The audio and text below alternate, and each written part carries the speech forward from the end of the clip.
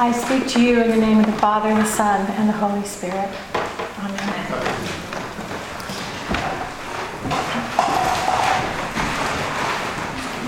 Last Sunday, we heard from Annie how she viewed Lent as a young girl growing up, and I think that was a pretty good description of how many of us feel about the season that begins on Ash Wednesday and continues interminably, it seems, until with Easter Sunday, we break out of our solemn dreariness into the powerful and triumphant joy of Easter. Lent is seen as a time of penitence where we consider our transgressions, confess our sins, are pardoned, and are sent on our way.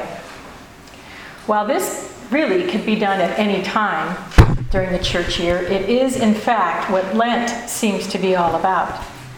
It is also a time of reflection on ourselves, our own behavior, and our relationships with those in our lives and with our fellow humans. It sounds dreary and difficult.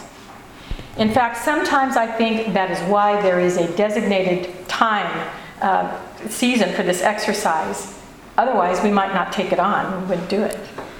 But Lent is much bigger than simply considering our transgressions. It is a designated time in which we confess, repent of our transgressions, and are reconciled to God.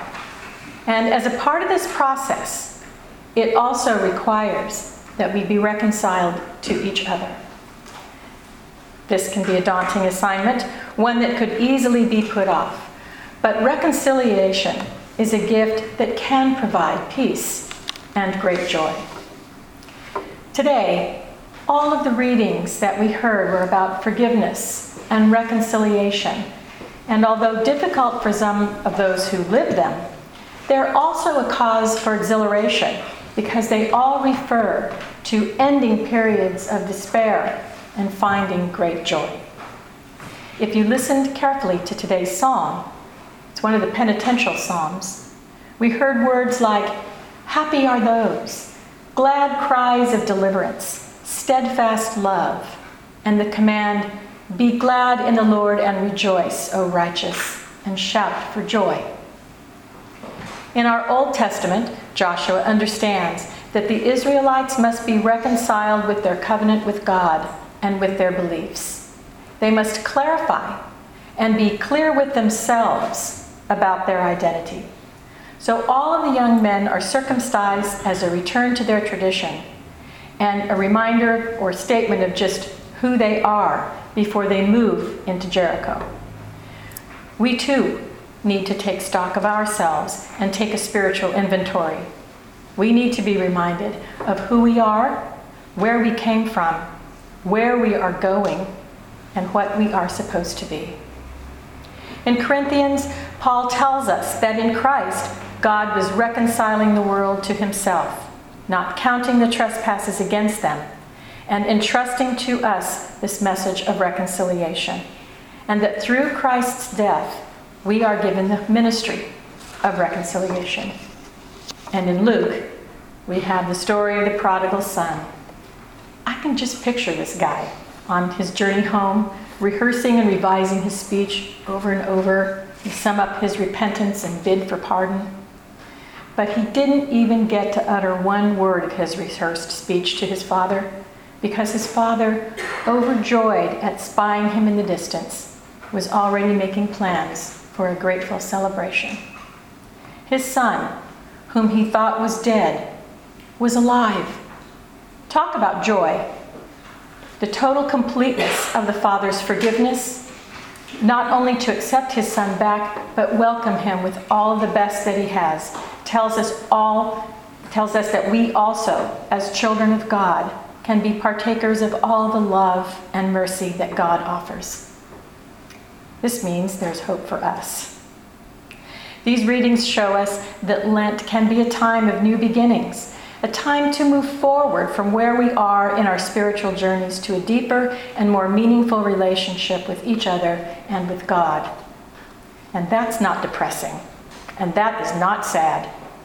It's challenging, it can be difficult, but it is also uplifting and liberating and joyful.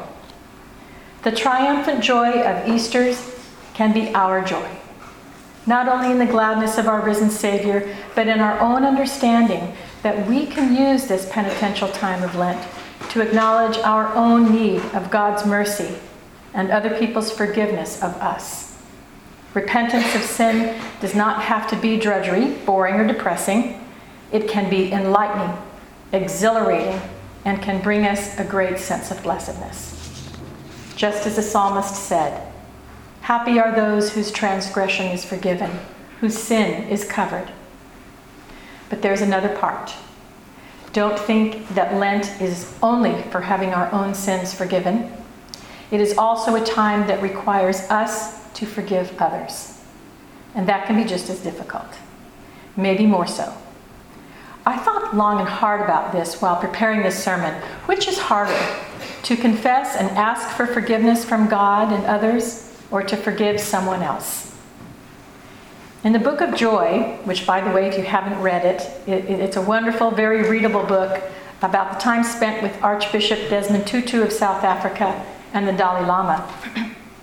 Archbishop Tutu told of an episode which took place during the Truth and Reconciliation Commission in South Africa. This was the body that was set up there following the events that embroiled that nation after the elimination of apartheid. He tells us of the mothers of those harmed or killed in the many violent occurrences in this struggle. They publicly forgave those who committed these horrible crimes. They said, "My child, I forgive you." I can't imagine how difficult it was for those to forgive so graciously so horrible a loss. I also cannot imagine how those who were forgiven for such terrible acts felt at that moment. There were many stories recounted about the forgiveness of people who had incredible nobility and strength. The Dalai Lama shared a story of a man who was permanently blinded in North Ireland. He found the British soldier who shot him purposefully to tell him of his forgiveness. The Dalai Lama invited him to tell his story of forgiveness to the Tibetans. The Dalai Lama and the Archbishop agreed that forgiveness does not mean you forget what someone has done, contrary to the saying, "Forgive and forget." The Archbishop says that forgiveness is the only way to heal ourselves, and it is the only way to be free from the past. Without forgiveness, when we do not forgive, we remain tethered to the person who harmed us. We are bound to the chains of bitterness, tied together and trapped. Until we can forgive the person who harmed us, that person will hold the keys to our happiness. That person will be our jailer. When we forgive, we take back control of our own fate and our own feelings. We become our own liberator. And that also is a source of great joy. After reading this, I thought to myself, in my life, I have never been harmed to this degree by anyone. I have nothing so large to forgive anyone for. So can it really be that difficult to forgive? I'm thinking also that I've never harmed anyone to this degree, so shouldn't it be an easy task to ask forgiveness? During this season of Lent, which is dedicated to our own self-examination, take the time to think about your own life. Have you been forgiven for wrongdoings? Have you forgiven others? Is it so difficult to say, "Please forgive me," or "I forgive you"? Some years ago, when Father Kleinens was here, some of you may remember, we had a workshop one weekend, and for part of it, we talked about forgiving and asking forgiveness. We even practiced it. Carol, you were there. You remember that? And I'm told St. Paul's Lenten series, coming up here this Thursday at 6:30, is discussing just this topic. Now, do I think this is the end of these stories? No. Not for an angry brother who feels wronged at the seemingly easy way his brother oozed his way back home. Not for a people who for generations have been held under a monstrous system. Not for those who've been hurt by another's actions. But I do know that reconciliation is the essential first step to full restoration. And without it, without reconciliation, restoration cannot take place. So I challenge us all. We need to ask ourselves, do I need to forgive someone? Do I need to ask forgiveness of someone or God? Consider taking this time of Lent and do a difficult thing, and possibly you will open yourself and others to a source of great deliverance. To forgive and to be forgiven. How liberating, how exhilarating, how very, very joyful. Amen.